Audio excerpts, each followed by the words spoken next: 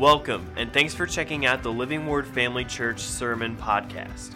Before we get to the message, we'd like to invite you to check out Living Word Family Church if you don't already have a church home. For more information, you can check out our website at livingwordfamily.org. Let's see. Where do I start? Good morning, Living Word Family Church. And you who are not here today, good morning, Mr. and Mrs. America and all ships at sea. We finished up our series, Stay the Course, just last week. That was not a verse-by-verse study on Hebrews, but a look at the whole book of Hebrews with an emphasis on its core message, which was simply don't backslide. Don't abandon your faith. Stick with it. And if you missed the wrap-up, I encourage you to get it. We tied it in with communion. And that series was really all about avoiding backsliding specifically as a response to persecution. The audience that this letter was written to was not necessarily drifting away from Christianity into rank sin. Now, it's not like they were Corinth or something like that. This was an entirely different problem. They were drifting back under the Old Testament law, Judaism. And of course, still, there's a takeaway for us, right? Because we don't need to get back, we don't want to get back under the law, either the Old Testament law, the law of sin and death, just for momentary pleasure of sin.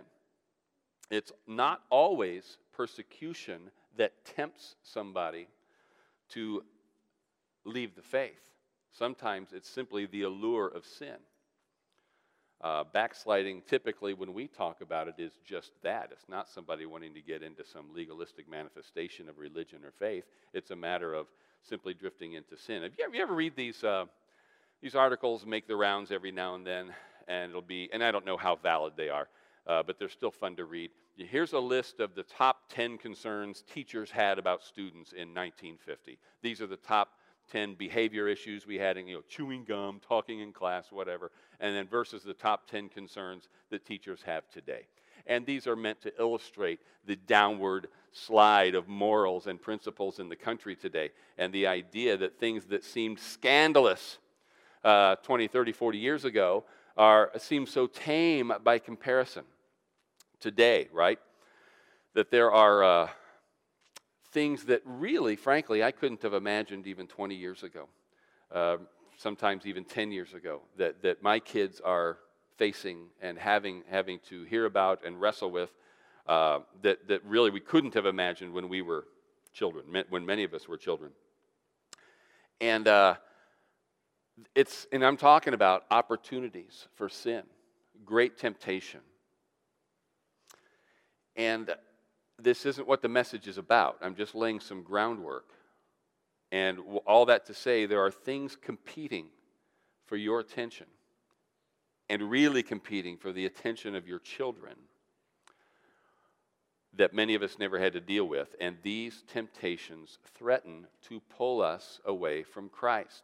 Now, even though these particular brands of temptation and maybe the levels might be something we've never experienced and never imagined, this is still not a new problem. This is Romans chapter 1. The second half of Romans chapter 1 tells the story.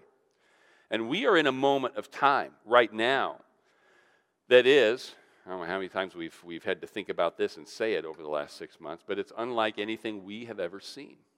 This is a confluence of events, a confluence of movements, and circumstances that are producing fear, panic, anger, and depression on a scale that is unprecedented. And this can and should be an opportunity for us to introduce God, the source of our hope, introduce Jesus Christ into these despairing people in these desperate times. But the fact is that many who are in the church, those who have already believed in the Lord, are experiencing much of the same fear, much of the same uncertainty.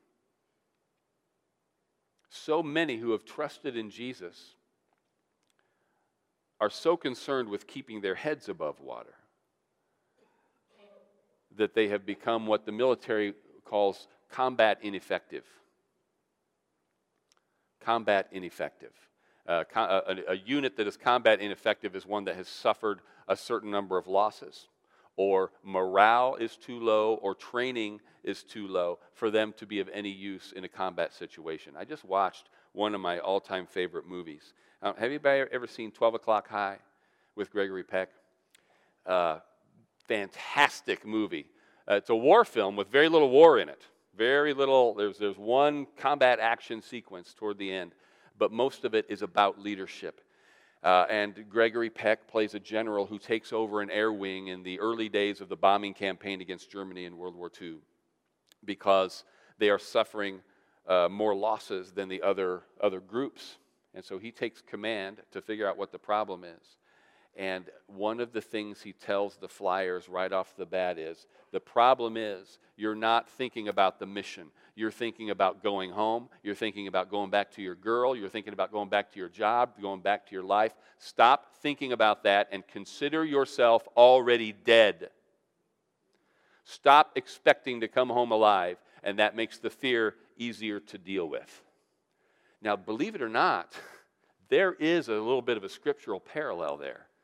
It's called take up your cross. Being dead to the world and alive to Christ. So many of the things we fear losing, we are going to lose anyway. Remember what the quote we ended last week, that came near the end of last week, the Jim Elliot quote. He is no fool who gives what he cannot keep to gain what he cannot lose. We cling lightly to the things of this world. It doesn't mean God doesn't want us to have good things in this world. It means the things along with this world are perishing. We consider ourselves dead to the world, and it hurts less when we suffer loss from time to time. Doesn't mean we give up. We're still promised victory. We still are promised abundance, and yes, we speak these things. Okay, but when the world seems to be falling apart, we need to understand that's kind of what's going to happen to the world. It's going to fall apart. And we shine and we stand out when we don't fall apart along with the rest of it, right? Okay. Makes it easier to concentrate on the mission when you think less about yourself. Now,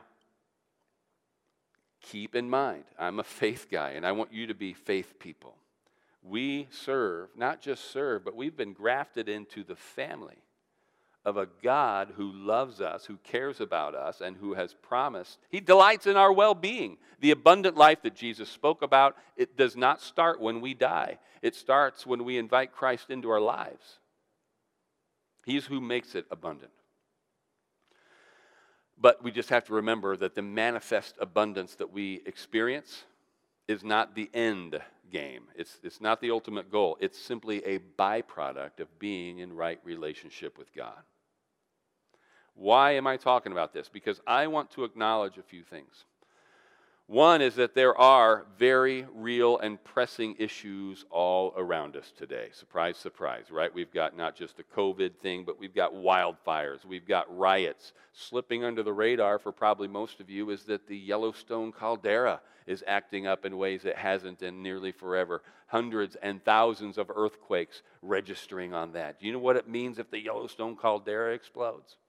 Just look it up. It'd be a nice bedtime story for your kids. There's also hurricanes all over the Pacific Ocean. And looming out there in the future, there is a huge economic nightmare as the bill for the shutdown comes due. We still don't know what that's going to look like. And an election. And in this environment, the expectations of society at large are insisting that we literally redefine good and evil. I saw an ad the other day, maybe some of you have seen it, it was on TV, and it was an advertisement for a drug that is designed to reduce the risk of getting AIDS. So obviously it's aimed at a particular group of people. But here's what it said. You know, they always have the warnings. You know, this drug is not safe for this, side effects this. It says, please speak with your physician. This drug is not approved for use by those who were assigned female at birth.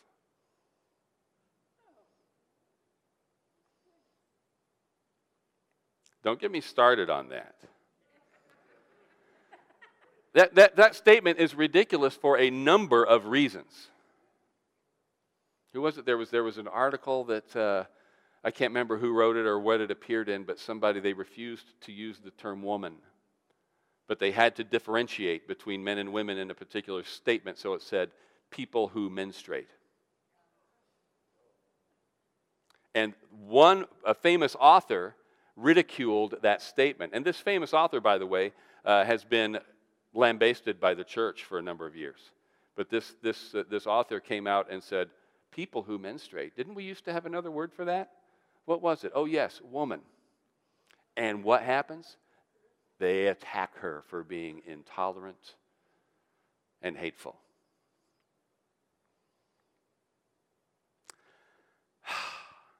This is what I'm talking about. We have always lived in uncertain times from a worldly perspective.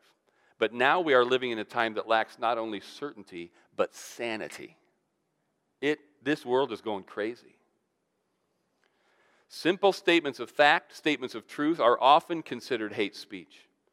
And even to openly profess that you are a Christian brands you, in the eyes of some people, as a hate-filled bigot. Is that news to anybody? People respond to this in different ways. I'm talking about Christians. When you find that the world treats you like a hate-filled bigot, or they say things about Christianity, about your faith that you know aren't true, Christians respond in different ways, and some of those ways are more profitable than others in terms of the effect that the gospel has. But here's the issue that I'm seeing. What concerns me is how many people, especially though young people, but it's not exclusively young people, many people are deciding to avoid that kind of label by choosing not to identify with Christianity. I see what direction the world's going. I see what's hip. I see what gets approved of. I don't want to call myself a Christian. I don't want to identify with that too closely because I don't want to be lumped together with that idea. But as we learned when we read through Hebrews, this is something we were reminded of repeatedly. You are not simply disassociating yourself from a belief system. You're denying Christ. You are refusing to be identified with Christ himself. I'm not saying, don't be afraid to be a hate-filled bigot. Jesus was too. That's not what I mean. You know that's not what I mean. I mean, stand up and demonstrate that what they're saying about you, about Christ, is wrong. Now, as we attempt to grapple with all this stuff, we already know there's two things that have to be in place. When we as believers wrestle with all of this nonsense, I say some of it's nonsense, some of it's very serious stuff, there are two things that have to be in place in our lives, that have to have prominence and priority of place in our lives. And one is we must know what the Word of God says. Right? What it says about right and wrong, what it says about sin and righteousness. We need to know the promises of God. We need to know about the authority of the believer. And we must pray. Because only God can guide us through this mess. Only God can guide us through these messes. So we cry out to God to fix the economy, to get the right people elected, to eliminate COVID, to rain on the fires, to end the shutdowns, to calm the storms, etc. And for those of us who embrace the word of faith, we stand scripturally in the midst of all this stuff for healing for our bodies, for protection for ourselves and our property, for abundant provision, for boldness, for wisdom. Are these things God has promised us? Yes, so we stand in faith for these things. There are legitimate cares in the world, and we have a command in Scripture to cast our cares, all of our cares, on Him because He cares for us. As I said in my newsletter article, sometimes faith is a fight. Fight the good fight of faith. And there's no sense kidding ourselves about that. We know, don't we, that there's an enemy who wants to steal from us everything that God has promised to us. But in the middle of all that, here's what I want to focus on today. We read in Hebrews, again, that without faith it is impossible to please God. That includes my prayers. If I offer a prayer in desperation, I'm not saying that it won't move God as a father sympathetically, but it won't please him. Prayers offered in faith please God, just like everything done in faith pleases God. And I want to look at one of the highest expressions of our faith. As I've stated before, I believe the highest expression of faith is obedience. If we believe God, and the Bible clearly equates obedience with faith. But I've always maintained that praise and worship is also very high on that scale. And one aspect of our praise and worship is gratitude, genuine thankfulness to God for all we have, for all he's given us, for all we enjoy. Let's look at some scripture. Psalm 100, it's a short psalm, we'll read the whole thing. Psalm 100 reads, "Make a joyful shout to the Lord, all you lands. Serve the Lord with gladness. Come before his presence with singing. Know that the Lord, he is God. It is he who has made us and not we ourselves. We are his people and the sheep of his pasture. Enter into his gates with thanksgiving and into his courts with praise. Be thankful to him and bless his name, for the Lord is good. His mercy is everlasting, and his truth endures to all generations." And we look at that phrase, enter his gates with thanksgiving, enter his courts with praise. And we use that. That's the reason we open our services with praise and worship. This is the first thing we'll do. When we come together as God's people into God's presence, we will start with thanksgiving, with praise and worship. And I agree with that. But I'm thinking, is this what we do with our prayers?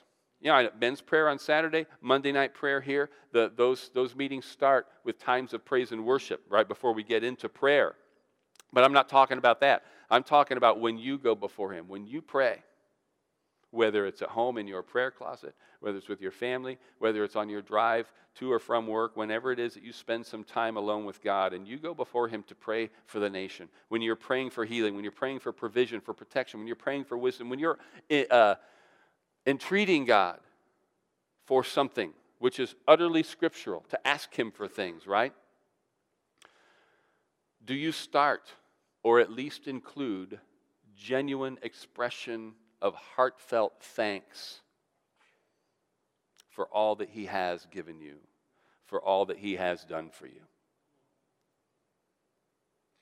I've referred to this a number of times recently, so we'll read it this morning from Deuteronomy. And you can turn there if you want, Deuteronomy chapter 8. And in Deuteronomy, Moses is giving his valediction to the children of Israel before they enter the land of promise. And he starts by reminding them of their, really recounting their recent history, how God has brought them out of Egypt and everything God has done all along the way for these 40 years to keep them and guard them and prepare them for the fulfillment of these promises. And then he goes into this warning them prophetically of things that are going to come. And then he tells them in the midst of this sermon about the blessings of obedience. I know most of you are familiar with it. He reminds them again and again of how God will drive their enemies out before them. He reminds them that he is doing good to them because he is good, not because they are good. I'm doing this. I'm bringing you into this good land because I love you and I have favored you. And the other reason is these people that I'm driving out are wicked. They have exhausted their opportunity for repentance, so I'm driving them out as judgment on them, and I'm driving them now out so I can move you in because I have set my favor on you, not because you are naturally better than they are. So he warns them against idolatry. Oh my, please read this book. If you haven't read Deuteronomy in a while, I strongly encourage you to. It's a wonderful book, and it's very hard for me to pick out just a selection to read, but here it is, in Deuteronomy chapter 8, beginning in verse 6. And this is the longest passage we'll read today.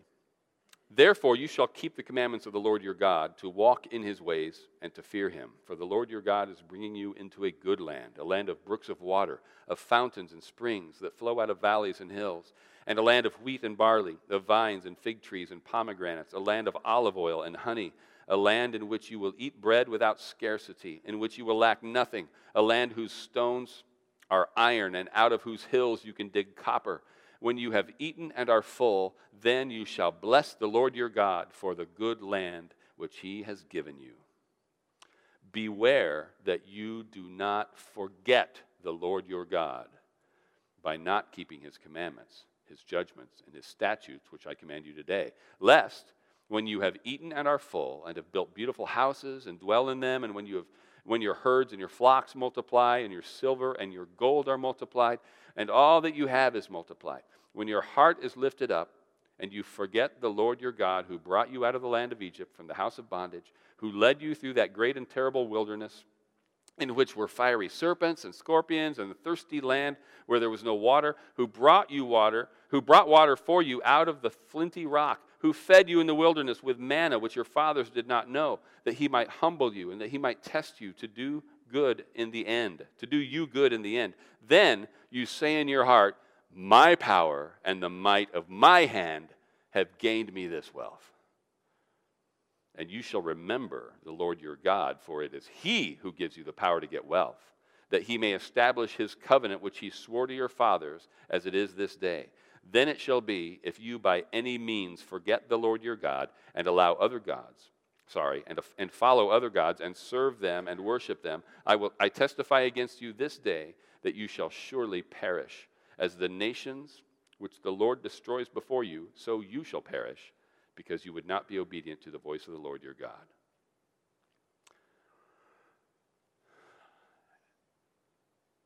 Here's a statement I will just pull out of there. Forgetting that everything we enjoy is the blessing of God is the first step down the road of godlessness. When we forget that everything we enjoy is the blessing of God, we have taken our first step down the road to abandoning God.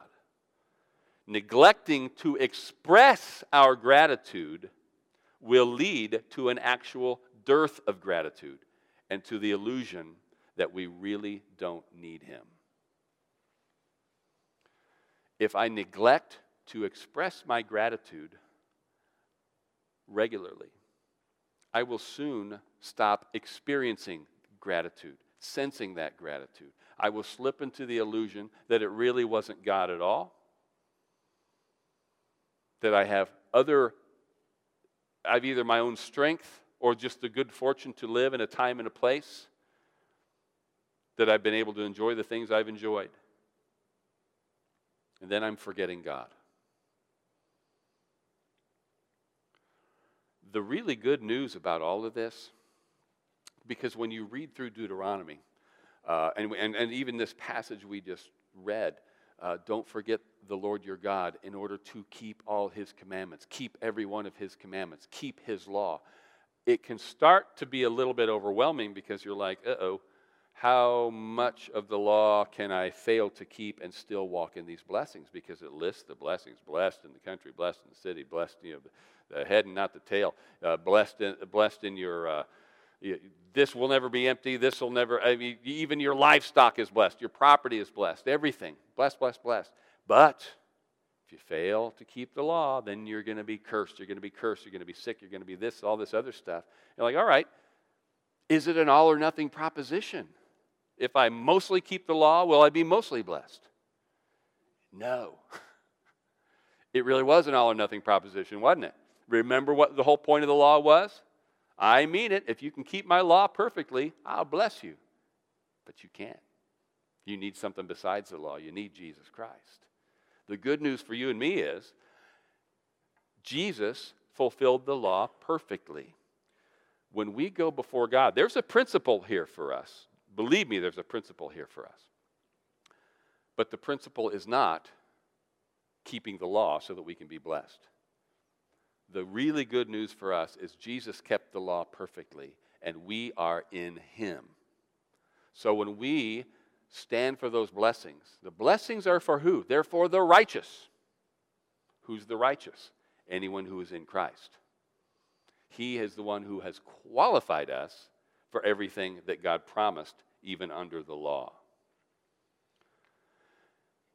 Let me get back to this gratitude, because I'll come back around to that in a little bit too. near the end of Deuteronomy, when Moses is reiterating the blessings of obedience and the curses of disobedience, which I just referenced here a little bit, in Deuteronomy chapter 28, beginning in verse 47, just a short passage here, it says this: "Because you did not serve the Lord your God with joy and gladness of heart for the abundance of everything, therefore you shall serve your enemies." It wasn't just a matter of keeping the law, checking the list. It was a matter of serving the Lord with joy and gladness. That's just what we read in Psalm 100, isn't it? Serve the Lord with gladness. Psalm 103, forget none of his benefits. Psalm 136, for his mercy endures forever. Remember the old song, count your blessings. Name them one by one. There is absolutely no shortage of stuff to pray about. There are concerns, there are cares that need to be cast on him. There are petitions to be made of him. But there is more, much more to thank him for. Right here and right now, I mean. If there were nothing, we could still thank him for heaven. We could still thank him for the promise of eternal life. But I'm convinced that every single person in here has plenty to thank him for today, right here and right now. And if we neglect to thank him, not only is it rude, but it's not faith. Even when we are fighting a faith battle, we need to be doing it from a position of gratitude. Because if it really is a faith battle, it is based on a promise of God. Faith begins where the will of God is known. When we know what God's will is, then and only then can we absolutely be sure we are operating or asking or thanking in faith. So if I need, for instance, a healing, where do I start with my prayer for healing? I start by thanking him that the healing I need has already been purchased. I start by thanking him that not only has it already been purchased, but that Jesus himself has qualified me to receive what he purchased. I think I talked about this last week or the week before. That's sort of the logic of the prayer of faith when it comes to healing is, Lord, Jesus Christ took those stripes on his back for my healing. That was the payment for healing for who? Healing is a blessing given to the righteous. Okay? So how do I know if I'm one of those that he bought healing for? Because his blood qualifies me for everything he did on the cross.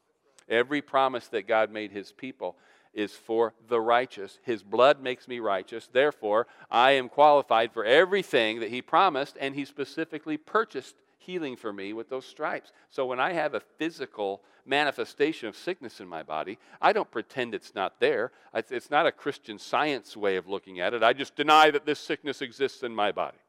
No, that's not it. It's saying this sickness doesn't have a right to stay in my body because healing was purchased for me by the stripes of Jesus, and his blood qualifies me to receive what he purchased.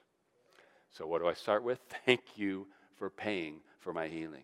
Thank you for the healing that you've already said is mine. I am determined to receive it, Lord. By faith, I just reach out and I thank you for it. And I speak to my body and say, body, you have to line up with this because healing already belongs to you. Sickness, you have to leave because healing belongs to me. And healing and sickness can't inhabit the same space in my body. No matter what I feel. It's not denying the reality. It's insisting that reality line up with the Word of God.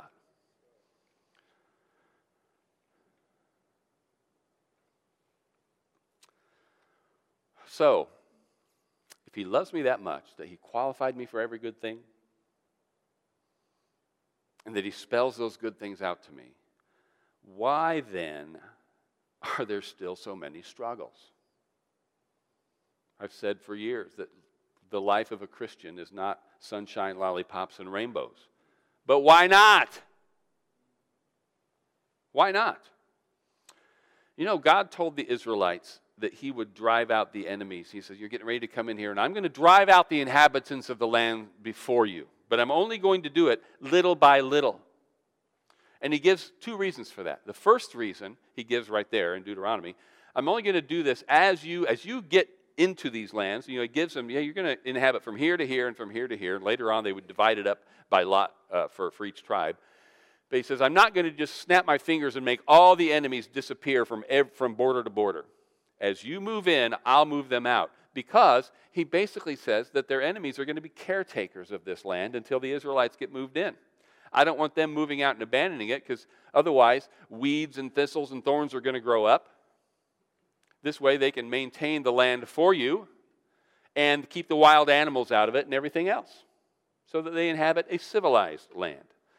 The other reason comes in Judges chapter 3, and I've always been fascinated by this verse, or these two verses. In Judges chapter 3, beginning in verse 1, it says, Now these are the nations with which the Lord left, that he might test Israel by them, that is, all who had not known any of the wars in Canaan.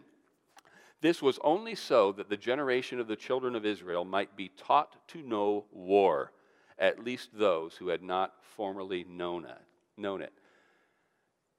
Isn't that something? I'm going to keep these enemies around so that you don't forget how to fight. He keeps us battle ready.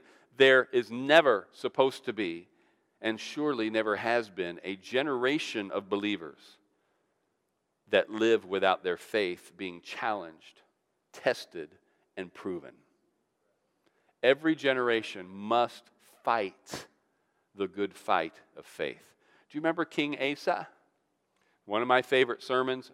Might be getting time to preach that again. It's been a couple years at least. He was the father of Jehoshaphat, and you remember Jehoshaphat. He's the one who sent the praise and worship team out in front of the army, and the army didn't have to fight at all. But Asa was the third king of Judah after the kingdom was divided. He was king of the southern kingdom. He was a good king, and 10 years into his reign, he won a great military victory against a foe that was vastly numerically superior. And he did it simply by trusting in God. He went out against Ethiopia, over 1 million-man army, and it said God struck the Ethiopians before him. And it was such an extraordinary battle and such an overwhelming victory that there was no more war for Asa and his kingdom for 25 years. And he did great things in the land. His policies were very godly. He was a godly king. And he was encouraged by the prophet to keep doing what he was doing. And then in the 26th year, the northern kingdom of Israel came to invade and make war against the southern kingdom of Judah. And Asa, instead of doing what he did 25 years ago and simply trusting in God, he enters into a treaty with the Syrians. Now, the Syrians were an enemy of God's people, but he buys them off, basically says, come fight Israel for me and get them off my back. And ends up being rebuked by the prophet. He says, why didn't you trust in God? You remember what God did against the Ethiopians? They were a greater army than Israel. And now you've entered into a treaty. God was going to use you to judge the Syrians, and now you can't. And here was the long and short of it. Do you remember the proclamation of the prophet at the end of this rebuke? He said this, from now on, you will have wars. If the only way I can keep you trusting in God is to keep you in a position where you are constantly fighting, ugh. Now, he didn't say from here on out you'll lose wars. He said from here on out you'll have wars.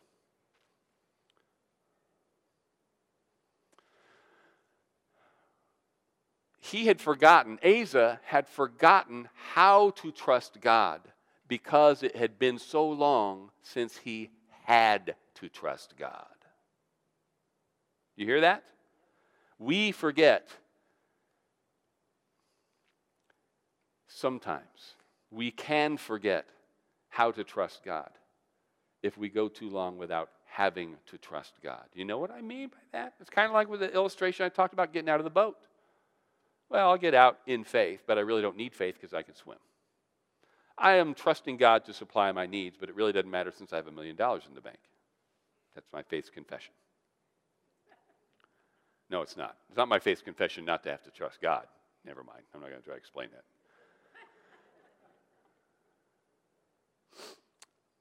the only defense against that, because listen, I'll be honest with you. I've fought faith battles. I like to think I'm not any more afraid of fighting a faith battle than I am of snakes. I'm not afraid of snakes. I didn't say spiders for a reason. But I don't want to fight, usually. I'm a peaceful man. And I like relaxing. I like enjoying life. I'm talking about a fight of faith. You know, one of the hardest things I ever had to fight was many of you know, the episodes that I endured with my back a number of years ago. I had never known that kind of pain, never known that kind of weakness and helplessness. I don't want to fight that battle again. I don't want to fight a similar battle. But the fact is, battles will come. And Asa, it was really an expression of God's love to Asa. Look, I want you constantly trusting in me, constantly leaning on me. You've just kind of basically forgotten that you needed me in the middle of all this. And the proof of it is you didn't run to me when this battle showed up. You ran to Syria, of all people. And if God wants you, he wants your heart. And he's like, if the only way you're ever going to turn to me is in hard times, I guess I can supply you with a lifetime of hard times.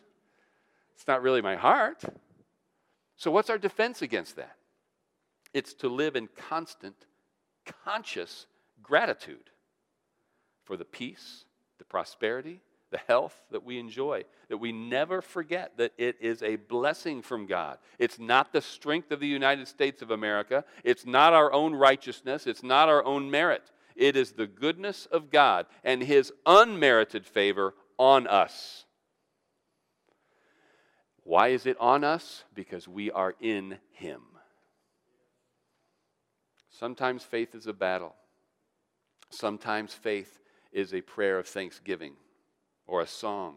But even in the times of battle, in the times of need, we need to start with thanksgiving.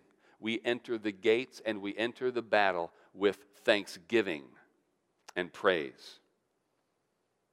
Can you agree with that? I just said, stand up with me, all these things that God has promised, everything that we enjoy, these manifest blessings, man, oh man, it's tough. This is going to sound a little bit irreverent, and I don't really mean it to be.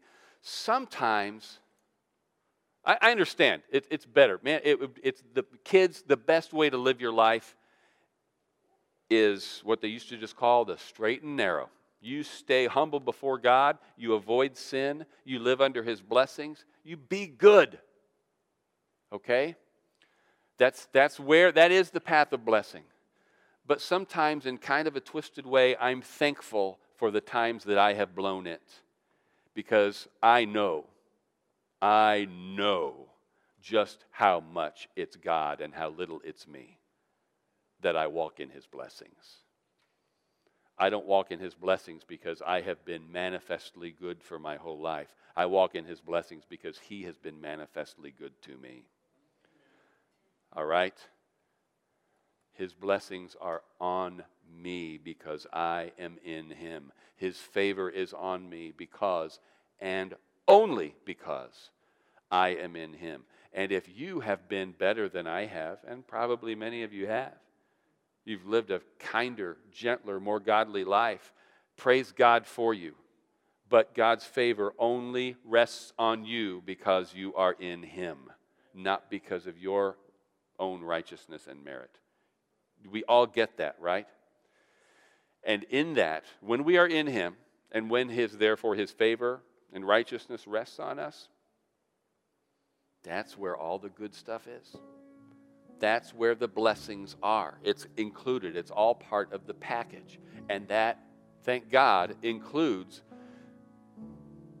the thing that allows me to sleep at night. The fact that I know where I'm going when all this is over. Why do I know where I'm going when all this is over? Because I'm in him, and only because I'm in him. That's how we know we're going to heaven. That's how we know our future is secure, but it's also how we know we have all these blessings. But that's only if you are in him. So the next few seconds here, I'm just going to say a few words to those of you who may not be.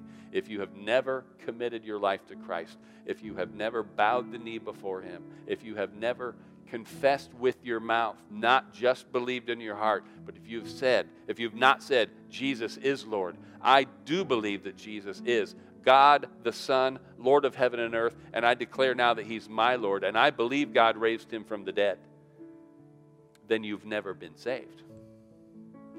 I'm not talking about graduating from a Sunday school class. I'm not talking even about water baptism unless it was as an expression of the confession I just talked about. But it's not something to think about forever. If Jesus is who He said He is, if the Bible is the Word of God, you have a decision to make. We all have a decision to make. Am I going to believe it? And if I believe it, what's that going to mean for my life? On one hand, you have to count the cost. On the other hand, sometimes it's faster to look at the bottom line. Heaven or hell. I'm not promising you an easy life. I'm promising you an abundant life. I'm not promising you a life free of battles, but I'm promising you victory, according to the Bible. Does anybody want to enter into that saving relationship with God, the God of the universe today? Is there anybody in here who needs to say, Scott, today's my day. Today I become a Christian. I don't care how the world defines Christianity. I declare today for the first time that Jesus is my Lord. I desire to be saved. I give Him my heart and I invite Him into my heart. Anybody need to make that decision today? Praise the Lord. Then you know what we need to do right before we close? Right before I pray over the offering, can we just take 30 seconds to say something to God? Will you repeat after me as I say, it says make a joyful noise. It actually means shout joyfully. So say it loud with me, all right? Say this. Thank you, God. Thank you, Jesus. Thank you, Holy Spirit, for loving me, for healing me, for supplying me, for protecting me, for blessing me. Thank you for heaven. Thank you for salvation. Thank you for peace. Thank you for wisdom. Thank you for using me, empowering me, making me salt, making me light, and causing me to be a blessing in a world that needs your love. We love you, God, and we thank you, thank you, thank you from the bottom of our hearts. Thank you in Jesus' name. In Jesus' name, amen. Praise the Lord. You can be seated.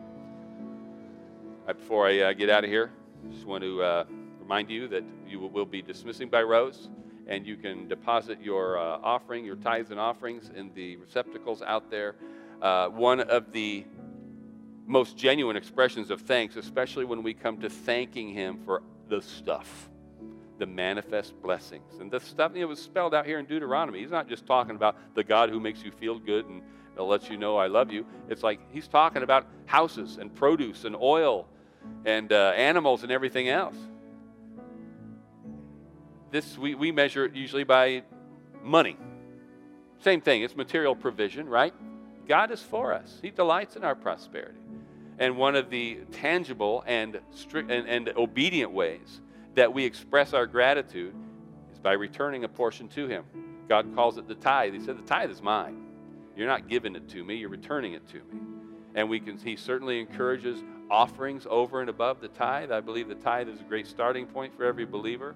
But if you're not offering of your substance, then no matter what you say, you are not really obeying Him. You're not really trusting Him with your finances. And I'll tell you what, in financially uncertain times, you do not want to be the person who's not trusting God with your finances. You're not believing God if you're not obeying God. So give, not because we need your money. God's taking great care of this church. But He does that by moving you to obedience. And because you've been obedient, we've got a beautiful place to meet. We've got a safe place to meet.